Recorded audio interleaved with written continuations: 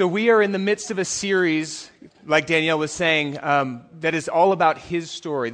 We recognize that history is in many ways, and especially the Bible, is a story about God. And there's a lot of different parts to it, a lot of different people that play roles in that. But ultimately, there's one unified story that runs all the way from Genesis all the way through Revelation, and it is ultimately God's story. And it is a story of a father in pursuit of his prodigal children.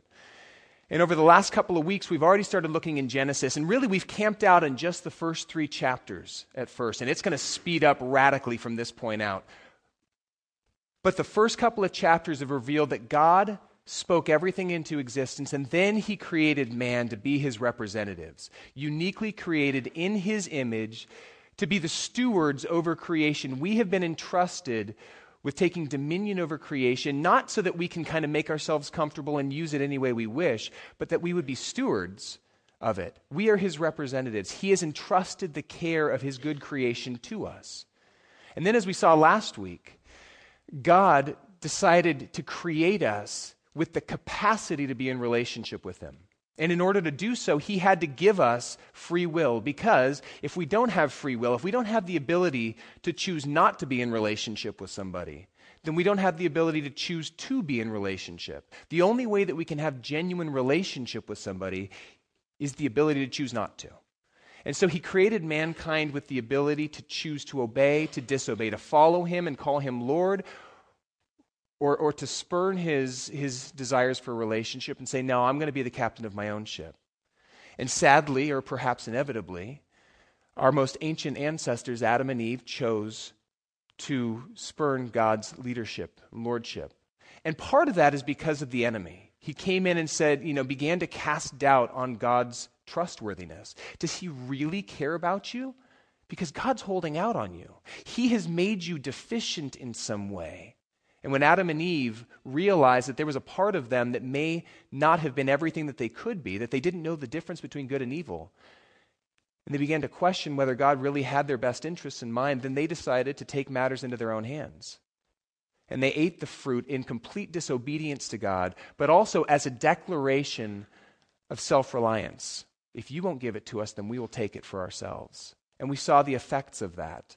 Sin and its cousin shame come crashing into God's reality, and the man and woman hide themselves not only from God or from one another, but even from themselves.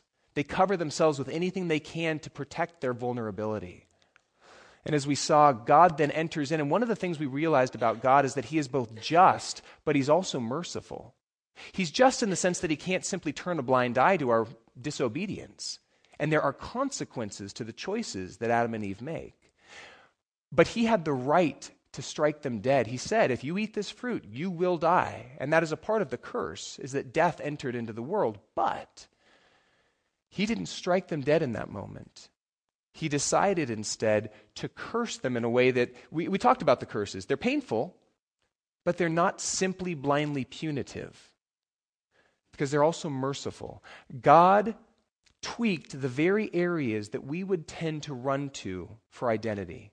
The very things that we seek our validation and our fulfillment from. For the women, he cursed their relationships as both a mother and as a wife. And for the men, he cursed the work of our hands. No longer could these things that we would so naturally find our identity in fulfill us or make us feel complete. In a way, it's almost like God carved out a God-shaped hole in every single one of us, so that we, although we would try to fill that hole up with so many other things, at the end of the day, we would recognize our deep-seated need for a relationship with God, and ultimately, hopefully, find our way back into the arms of our loving God. And as the picture closes on Genesis chapter 3, we saw God doing what Adam and Eve had tried so desperately to do. He kills the first animal. This is the first sacrifice and first death recorded in all of history. He kills this animal and creates skins to cover them, to cover their nakedness and their vulnerability. And then he casts them out of the Garden of Eden. Now, you would think, because of God's mercy of not striking them dead, and because Adam and Eve have now tasted the fruit of disobedience and recognized that it's a bitter pill to swallow, you would think that they and their children and the generations to come would begin to go, you know what, maybe we need to follow God and submit ourselves to him and allow him to be the Lord of our lives. But sadly, it goes just the opposite direction. We start to see the moral degradation begin. It's like a downward spiral. In the very next chapter, chapter 4, we see Adam and Eve's firstborn son, Cain, get jealous of his brother and ultimately kill him. But at least Cain felt some remorse when God confronted him on it. Because just a few generations later, one of Cain's great-grandchildren starts bragging about the fact that he has murdered people. And from there, it just gets worse. It gets so bad that in Genesis chapter 6, and if you have a Bible, grab it, turn to it. We're going to just stay there for just a moment, and then ultimately we're going to end up in Genesis chapter 12. But in Genesis chapter 6, verse 5, we read about the Lord God just coming to the point where he's like, what the heck? It's like the moral compass that I put in each and every one of you is broken. Genesis chapter 6, verse 5, the Lord saw how great the wickedness of the human race had become on the earth, and that every inclination of the thoughts of the human heart was only evil all the time. And the Lord regretted that he had made human beings on the earth, and his heart was deeply troubled. And if we keep reading in this chapter, God decides, you know what? I need to start over. Because my representatives are not representing me. They've gone just the opposite. They're absolutely the antithesis of the heart that I hope that they would have. And so God decides to give mankind over to death. But, and we're going to see this as a pattern throughout Scripture as we go on with this big God story, we're going to see that God does not completely turn his back on mankind and wipe it out. He always leaves a remnant. He never fully gives up. And so although he's going to flood the earth, he chooses one man, a guy named Noah, and the rest of his family, and he says, through you, I'm going to save you from this flood. And through you, I'm going to rebuild and repopulate the earth. You will be my representatives and the generations that will come.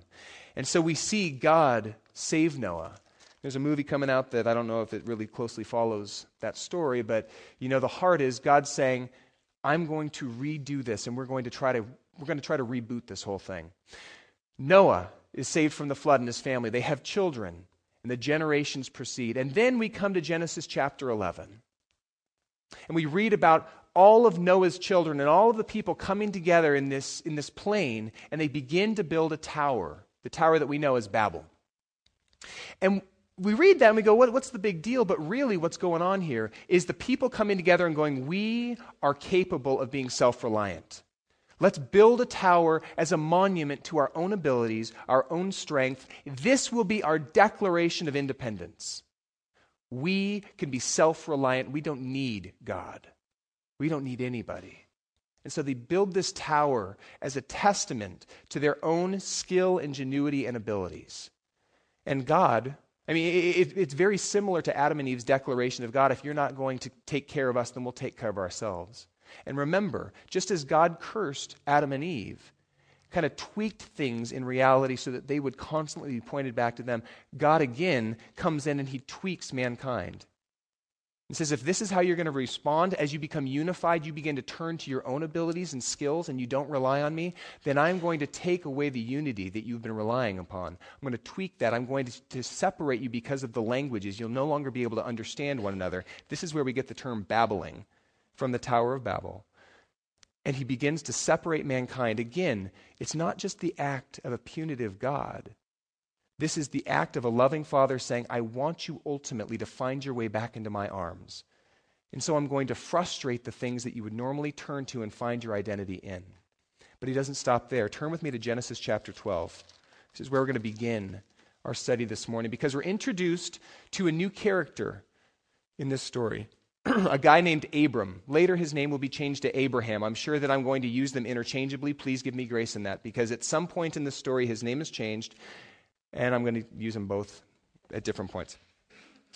And God decides, you know what? Since all of mankind has failed to be my representatives, okay, I'm not going to try anymore. I'm going to create a nation It'll be a nation of priests, a nation that will be my representatives to the rest of the world. This nation will be set apart from all other nations. They will be mine. And I'm going to create this nation through this guy, Abram. Now, there was nothing special about Abram. He was another pagan man who had lots of idols, and yet God called him out and said, follow me. And let's look at this invitation that God gives him in Genesis chapter 12, verse 1. The Lord, Yahweh. And every time you see the Lord in capital letters, just remember that's God's personal name, Yahweh.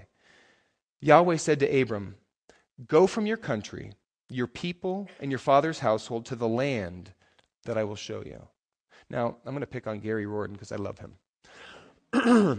Gary, imagine if I came to you, and I know that you have lived here for a long time. You've raised your family here. You have a lot of friends. You have built a business. It's thriving. You have made a name for yourself. People respect you. You have friends. You have family. You have a church home. Imagine if I were to say, hey, Gary, here's what I want you to do. I want you to pack up everything you can into a U-Haul, so you're going to have to choose what you can take with you and what you have to keep, or what you have to leave here. I want you to leave your home. I want you to leave your business. I want you to leave your extended family. I want you to leave your church home. I want you to leave everything that you know. I want you to pack your family into this U-Haul, go out on the 405 freeway, and I'll tell you where to go. That's tantamount to what God is saying to Abram. It's even more so than that because remember, in this society, family and tribe was everything. Your identity was not derived by what you did. Your identity was derived by who you were with, who you belonged to. And God is saying, leave that and follow me.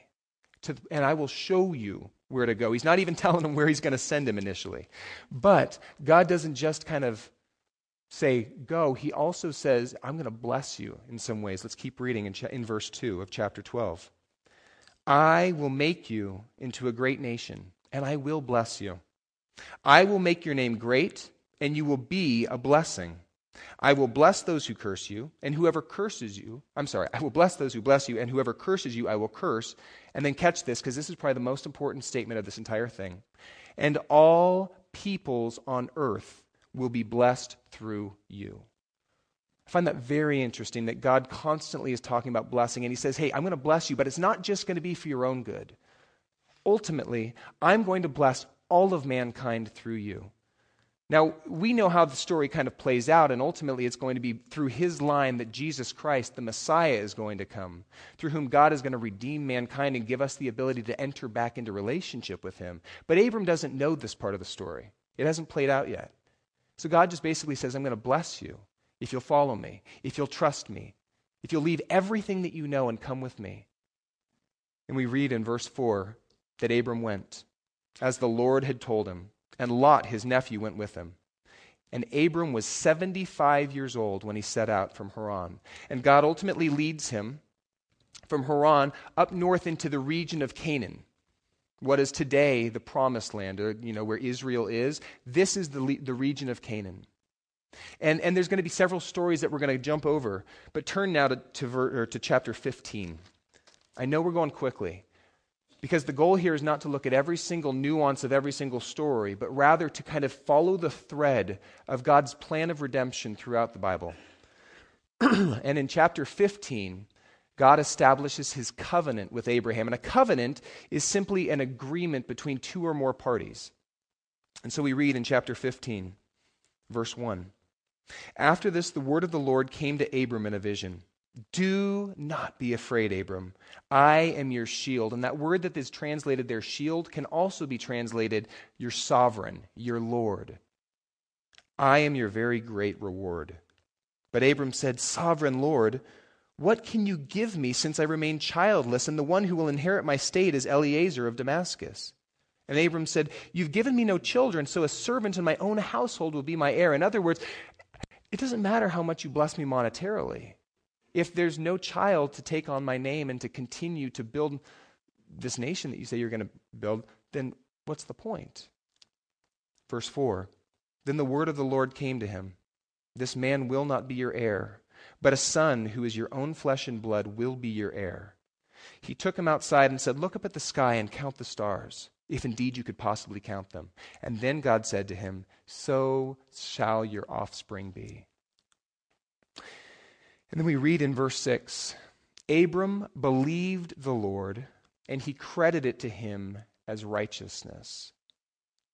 Abraham believed God, and his faith in God's word was credited to him as righteousness or as right standing. In other words, Abram's standing with God was not dependent upon anything he had done, but upon his trust in God, which is a contrast to Adam and Eve in the garden, right? Because there, they didn't trust God. They took matters into their own hands, and ultimately, it affected their relationship with him, their standing with him. Abraham's relationship with God was dependent upon how he viewed God, his trust in him, and therefore his willingness to obey.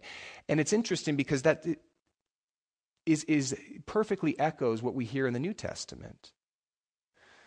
It is by grace we have been saved, by faith, not by works, so that nobody can boast. We are saved by faith. And it's interesting that all the way back here at the very beginning of Genesis, we're seeing that Abram's relationship with God was contingent upon his faith in God. Let's keep reading. Verse 7, God also said to him, I am Yahweh, who brought you out of Ur of the Chaldeans to give you this land to take possession of it. He's talking about the land of Canaan. But Abram said, Sovereign Lord, how can I know that I will gain possession of it? Okay, you say you're going to give me the land, but how can I know that? I mean, I don't have any children. I'm 75 years old. So the Lord said to him, Bring me a heifer, a goat, a ram, each 3 years old, along with a dove and a young pigeon. Now let me stop here for just a moment because I want to explain what's about to happen. Otherwise, it's not going to make a whole lot of sense. In our society, when we want to make a contractual agreement, you'll sit down, maybe you'll grab an attorney in there, and you'll write out the stipulations of that agreement. And then all the parties that are involved will sign their names in ink, saying, I agree to the stipulations of this agreement. Well, in the ancient Near East, when they were making a covenant, an agreement between two or more parties, they would sign it in blood. And there was a lot of different ways that this took place. One of the ways they did this was by what they called cutting a covenant. When you're going to read later that they made a covenant, it could actually be translated cutting a covenant. And what it looked like sometimes was that they would cut animals in half. They'd put one half on this side and one half on this side, creating a path of blood is what they called it. And then all the parties that were agreeing to that covenant would walk between the bodies of these animals that had been sacrificed and separated. Basically saying, if I do not uphold all of the agreements that we are making in this covenant, then may my life be forfeit just like these animals' lives are forfeit. That would be cutting a covenant, one form of it. And that's pretty much what's about to happen. So, the Lord said, Bring me a heifer, a goat, a ram, each 3 years old, along with a dove and a young pigeon. Verse 10, Abram brought all these to him, cut them in two, and arranged the halves opposite each other. The birds, however, he didn't cut in half. And then the birds of the prey come down, and they're trying to eat these animals, and Abram drove them away. Verse 12, As the sun was setting, Abram fell into a deep sleep, and a thick and dreadful darkness came over him. And the Lord said to him, Know for certain that for 400 years your descendants will be strangers in a country not their own, and that they will be enslaved and mistreated there. But I will punish that nation they serve as slaves, and afterwards they will come out with great possessions. You, however, will go to your ancestors in peace and be buried at a good old age.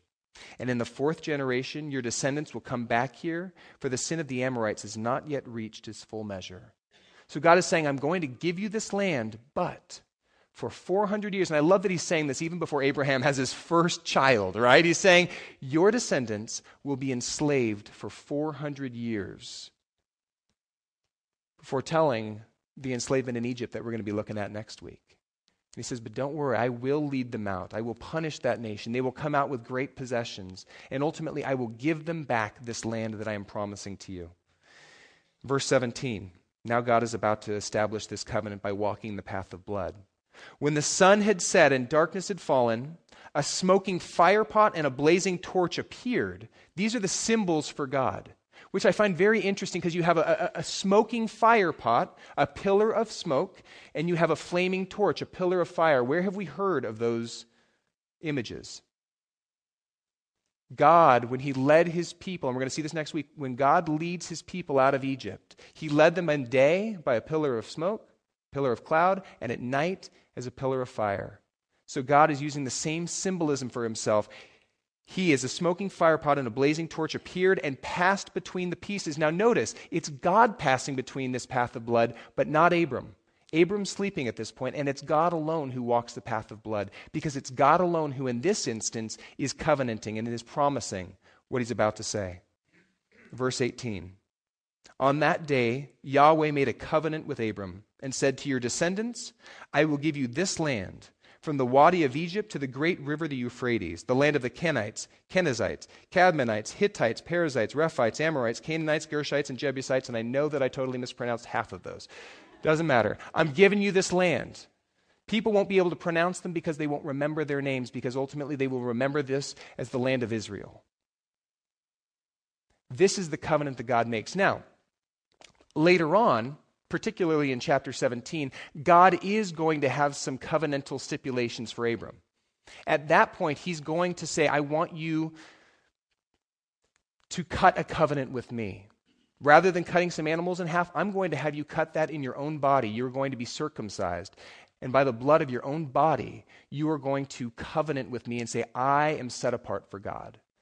So there are some covenantal stipulations, but they're brought later on. Here, God is simply saying, I'm covenanting two things. I will give you a huge nation birthed out of a child that I'm going to have birth to you. And then secondly, I'm going to give you this land, what we today call the promised land. Those are the things we see in chapter 15 that God promises to Abram. Now, time passes after this promise that God makes. Months become years. 1 year, 2 year, 5 years, 10 years, 15 years pass. And no child. Abraham, his name has now been changed to Abraham. Abraham's wife, Sarah, is childless. And they begin to wonder, has God forgotten the promise that he made to us? Maybe it's the problem is with Sarah. Maybe she can't have children. And Sarah goes, okay, tell you what. I obviously can't give you children. So why don't you take my maid, marry her, and have children, and then at least the promise can be fulfilled. And so Abraham goes, okay, that sounds good. He marries Sarah's maid. She gets pregnant. She gives birth to a boy, a kid named Ishmael. Finally, I have an heir. Finally, the promise of God can be fulfilled. And then God comes and says, no, this is not the child of the promise. This is not who the line through whom I am going to bless all of the world. 5 more years, 10 more years pass, and still the child doesn't come. And then finally, when Abraham is 100 years old, his wife is 95 years old. So some of you ladies who are going, 95. She finally gets pregnant and gives birth to a child, some 25 years after God had promised to do so. And she gives birth to a healthy male heir named Isaac. And God says, this is the child through whom the promise is going to be passed on. But now all of a sudden there's a problem. What about Ishmael? Ishmael's older than Isaac by several years. And Sarah becomes nervous for her son. What if Ishmael attempts to kill him so that he can be the heir? This can't happen. And isn't it interesting that when we try to take matters into our own hands and help God, we tend to make matters worse, don't we? We end up doing more damage because they didn't fully trust God in this instance. They began to think, well, maybe God's forgotten. And so they tried to take matters into their own hands. And ultimately, they have to send Ishmael and his mother away in order to protect Isaac. And we, in our culture, don't understand this. It was a completely different time and a different culture, but ultimately they cast Ishmael away. Abraham disowns him. He no longer is considered his son. So that Isaac becomes his only son. But God doesn't turn his back on Ishmael. In fact, because of Abraham's pleading with God, God says, I will bless him. I will make a great nation out of him. And ultimately, all of the Arab nations point back to Ishmael as their forefather. which is interesting because today, all of the Arab nations are the most outspoken in their desire to see the nation of Israel utterly destroyed. Ishmael and his descendants have become the greatest thorn in the side of God's chosen people, bar none. They don't even recognize Israel's right to exist, and constantly are saying, we want to see them wiped from the face of this earth. It's just interesting that it stems back in that point. Go ahead and turn with me to chapter 22. Again, we're moving really quickly. We're skipping over some stuff. I encourage you to read it this week so you can kind of get flesh it out a little bit. But the story continues. God has made this promise. I'm going to make a great nation out of you through this boy, Isaac, who is now your only son because you've disowned your firstborn. And then God decides, you know what? I'm going to give Abraham another opportunity to put his faith into action. Chapter 22, verse 1. Sometime later, God tested Abraham. He said to him, Abraham, here I am, Abraham replied. God said, take your son, your only son, whom you love, Isaac, and go to the region of Moriah. And again, he's his only son at this point because he's disowned his firstborn. And then God says, sacrifice him, Isaac, there as a burnt offering on the mountain I will show you. What? Sacrifice? Wait, let me get this right. You promised maybe 35 years ago, because at this point a lot of time has passed. Some people think that Isaac was at this point in his teens. So 35, 40 years ago, you promised to give me a male heir who would carry on my name, and not only that, but that you would make a great nation through and bless all of the world through. And I finally got him, and you said it's through Isaac that I'm going to make this great nation, and now you want me to go and sacrifice, and this makes no sense. Not only that, but I love him. He's my boy. He's my baby. And I don't know how I would respond, but listen to the way Abraham responds. Verse 3. Early the next morning, Abraham got up and loaded his donkey. He took with him 2 of his servants and his son Isaac. And when he had cut enough wood for the burnt offering, he set out for the place God had told him about. And on the 3rd day, Abraham looked up and saw the place in the distance. And he said to his servant, stay here with the donkey while I and the boy go over there. We will worship and then we'll come back to you. And I can't even begin to imagine what must have been swirling through Abraham's mind. I'm going to walk over there with my boy and I'm going to submit to my Lord because he is my Lord. And even though this doesn't make any sense, and even though it seems to fly in the face of what he's told me, I'm going to trust him. So Abraham took the wood for the burnt offering and placed it on his son Isaac. Obviously, Isaac is old enough to carry the wood for this sacrifice. Again, some people think he was in his teens. And he himself, Abraham, carried the fire and the knife. And as the 2 of them went up together, Isaac spoke up and said to his father, Dad? Yes, my son. Well, the fire and the wood are here, but where's the lamb for the burnt offering? Abraham answered, God himself will provide the lamb for the burnt offering, my son. And the 2 of them went on together. When they reached the place God had told him about, Abraham built an altar and there arranged the wood on it. Then he bound his son Isaac and laid him on the altar. And now I can only imagine if his son is old enough and strong enough to carry the wood up, he's strong enough to resist, strong enough to fight back. And I don't want to read into Scripture here, but I suspect that Isaac trusted his father and submitted in some way. Probably was scared, probably didn't understand it. But I would suspect he submitted to his dad, regardless of the outcome. He bound his son Isaac and laid him on the altar on top of the wood. And then he reached out his hand and he took the knife to slay his son. But the angel of the Lord called out to him from heaven, Abraham, Abraham, here I am. Do not lay a hand on the boy.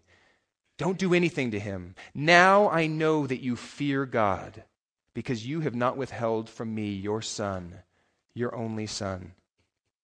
And Abraham looked up, and there in a thicket he saw a ram caught by its horns. And he went over, and he took the ram, and he sacrificed it as a burnt offering instead of his son. So Abraham named this place, the Lord will provide. And to this day, it is said, on the mountain of the Lord it will be provided. And the angel of the Lord called to Abraham from heaven a second time and said, I swear by myself, declares the Lord, that because you have done this and have not withheld your son, your only son, I will surely bless you and make your descendants as numerous as the stars in the sky and as the sand on the seashore. Your descendants will take possession of the cities of their enemies, and through your offspring, all nations on earth will be blessed because you have obeyed me. And again, he makes this declaration, you will be blessed in order to be a blessing. Now, one of the things I want to step back from for just a moment is, well, before I get there, you don't have to turn here, but in Hebrews chapter 11, the author of Hebrews writes about Abraham's willingness to obey God. And in Hebrews chapter 11, verse 17, the writer of Hebrews says, by faith, Abraham, when God tested him, offered Isaac as a sacrifice. He who had embraced the promises, he who believed God when he said, not only am I going to give you a son, but I'm going to make a great nation from this son, and I'm going to give you the land. Those are the promises, and he embraced those. He trusted God. But he was also willing to sacrifice his one and only son, even though God had said to him, it is through Isaac that your offspring will be reckoned, that ultimately this nation will come. And then verse 19 says this, Abraham reasoned that God could even raise the dead, and so in a manner of speaking, he did receive Isaac back from death. Now here is what I find fascinating. When we look at this Genesis 22 account of Abraham and God's call to sacrifice Isaac, there are so many parallels to Jesus' life, death, burial, and resurrection. Here are just a couple of them. Abraham was told to go into the region of Moriah. Okay, Abraham has said, go to the region of Moriah. Well, history tells us that the mountain that Abraham went to sacrifice Isaac on is the same mountain that ultimately Jerusalem was built on. And in fact, they built the temple, they believe, over the same rock where Abraham went to sacrifice Isaac. So this, where Jerusalem is where the sacrifice began to take place. And remember, some centuries later, when God sent Jesus to be the sacrifice, he was tried in the temple and ultimately walked outside the gates of Jerusalem, and on the same region, the same area, he was sacrificed for our sins. Furthermore, God said to Abraham, take your son, your only son whom you love, and sacrifice him. John 3:16, God loved the world so much that he gave his one and only son to die in our place, to take our sins upon him. Abraham had Isaac carry the wood for his own sacrifice. And in the same way, Jesus carried the cross, the implement that would ultimately be part of his crucifixion. He carried that. Abraham told his son, God will provide a sacrificial lamb. And he did. Not only in that instance, but ultimately, Jesus Christ is called the Lamb of God, through whom all of us, he was the sacrifice of atonement to take the sins of us upon himself. And then finally, we read in Hebrews chapter 11 that Abraham believed that God could raise his son from the dead. And in a way, he did by providing the ram as a sacrifice. And in the same way, Jesus Christ, after he was died and buried for 3 days, was resurrected after 3 days, declaring victory over sin and death. There are so many parallels between this Old Testament story and Jesus Christ. And this is why I used to think that the Old Testament was boring and dusty and had zero relevance to my life. I tended to just kind of hang out in the New Testament because it's new, right? God is cranky in the Old Testament, and then Jesus shows up in the New Testament, so he's happy. But I have found, as I've dug into the Old Testament, that it is so rich, and it provides such an unbelievable foundation for understanding the New Testament. It provides all of this color. And we begin to see that from the very beginning, God isn't different. The heart of God is the same. It just plays out differently. And it's this beautiful picture of what will ultimately be fulfilled by God, because Abraham was asked to sacrifice his son, and he submitted. God ultimately would do what he was asking Abraham to do. He would sacrifice Jesus Christ in our place to bless all of us. So I want to close this morning with the same kind of question that I asked last week. So what? Sure, Abraham had a place in this. He has got a part in God's story. He's a central character. But what relevance does this have to our lives? What can we take from Abraham's life and kind of look at our own lives? A couple of thoughts. First off, Abraham was a man who trusted God ruthlessly. When God asked him to do things that flew in the face of common sense, flew in the face of social norms, he was willing to follow him. Now, I don't doubt that Abraham had his moments where he doubted God. I don't doubt that there were moments where Abraham fell flat on his face. In fact, we skipped over a couple of those instances. He did not lead a perfect life of complete and utter dependence. But when push came to shove and he had a choice before him, trust God and follow him, or trust my own instincts and trust everything that I know and trust common sense, he chose God every time. And I just wonder for us, do we have that kind of faith in God that would say, regardless of the cost, regardless of whether it makes sense or not to my human mind, I will follow you because you're my God. Regardless of where you call me to go, regardless of what you ask me to do, I will submit because you are ultimately Yahweh. You are my Lord. I pray for the courage to follow God in that way. And when we obey, the fun part is we begin to see that God truly is trustworthy. Jesus said, if you're my disciples and you'll do what I tell you to do, then you will realize the truth, and the truth will set you free. If you obey me, you'll begin to realize that I am trustworthy. Will you obey me in your finances? Will you obey me in your thought life? Will you obey me in your marriage? Will you obey me in your workplace? Will you obey me in everything and submit every aspect of your life to me? Will you allow me to be Lord of everything? Do we have that kind of faith in our God? Abraham did. And because of that, God blessed him. Abraham became one of the most wealthy men in all of, and I'm not suggesting that God will monetarily bless us. But Abraham was blessed in order to be a blessing. And the number one way that Abraham was a blessing was through his line. Jesus Christ came into existence. The Messiah came into this earth and ultimately paid the penalty for us. And he had a part to play in blessing the nations through that. But we too have a part to play in that. The last place we're going to go, turn with me to 2 Corinthians chapter 5. There's a couple of different passages. I wrote the 2 Peter one, or the 1 Peter one in there as well. We're not going to look at it this morning. But I encourage you guys to take a look at that also, because it says the same point that we're going to find in 2 Corinthians, which is right towards the end of your Bible, on the other side. 2 Corinthians chapter 5. One of my very favorite passages. I find myself coming back to this again and again. Because we remember that we are imperfect men and women. Every single one of us is intimately familiar with our brokenness. The ways that we have not trusted God. The ways in which we have rebelled.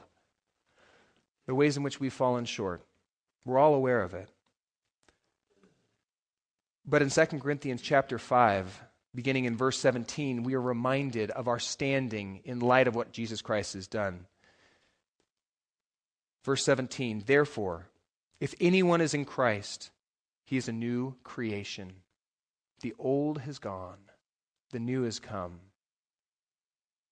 All of this is from God, who reconciled us to himself through Christ, and then gave us the ministry of reconciliation. In other words, entrusted us to be his representatives. That God was reconciling the world to himself in Christ, not counting people's sins against them. And he has committed to us this message of reconciliation. We are therefore Christ's ambassadors, as though God were making his appeal to the world through us. We have a part to play in this. We have been blessed, monetarily for sure. We live in one of the most affluent counties of the most affluent nation in the entire world. If you drove a car here this morning, you're in like top 5%. If you have food in your fridge and more than like 5 pairs of clothes, you are in the top 1 to 2% of the nation. Guys, we're wealthy. But that's not the point. Because our blessing goes far beyond what we have.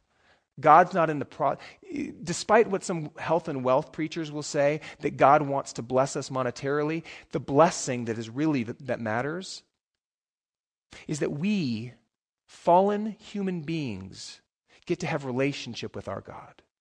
Because of what Jesus Christ did on the cross, we can enter into relationship with him.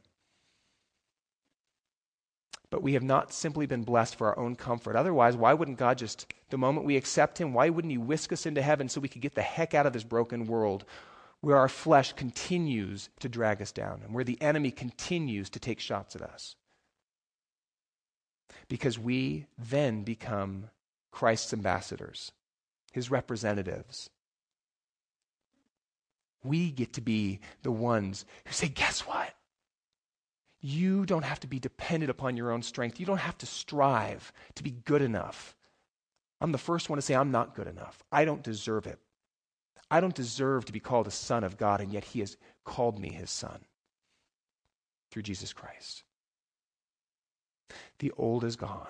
The new has come. We are saved by faith because of God's grace, not because of anything that we've done. And that's good news. And we get to be light bearers into our spheres of influence. This morning, as some of us were praying upstairs before the service, somebody said, I want that this church would not simply be a lighthouse to keep people from the rocks, but that we would be a searchlight, finding people who are floundering in the water and then being able to go and help them. And in some ways, that's what I hope this church will become and what we are. That this place would be a place where we are equipped to then go back into our spheres of influence, into our workplaces, into our homes, into our neighborhoods, to be light bearers, to be ambassadors of hope and reconciliation, to be the hands of God ministering. Not perfect. We're never going to do it perfectly. But to be broken people who say, I can't fully explain it, but God is true. I have seen him to be real in my own life. And he loves me. And he loves you. That's the invitation that we have, to be his ambassadors. So let me pray for us, and the worship team is going to come up. Bow your heads with me. Father God, I am so grateful that you use broken vessels to pour out your love. I'm so grateful that you allow us to not only be called your sons and your daughters, but to represent you. And I pray that we would represent you well, not by our own strength, but Holy Spirit, help us. Just strip away the stuff that gets in the way. That we would be loving ambassadors. And that the world would know that we are your disciples through the way we love one another. Have your way with us. And I pray that this church, this community of believers, would spread light to our community, into our city, into our county, into our spheres of influence. Would you use us as tools to advance your kingdom for your name's sake and for the sake of those around us who are your children and don't even know it and are drowning in the darkness of this world and are desperately in need of hope and have pretty much gotten to the point where they've given up hope. Jesus, in your name, amen.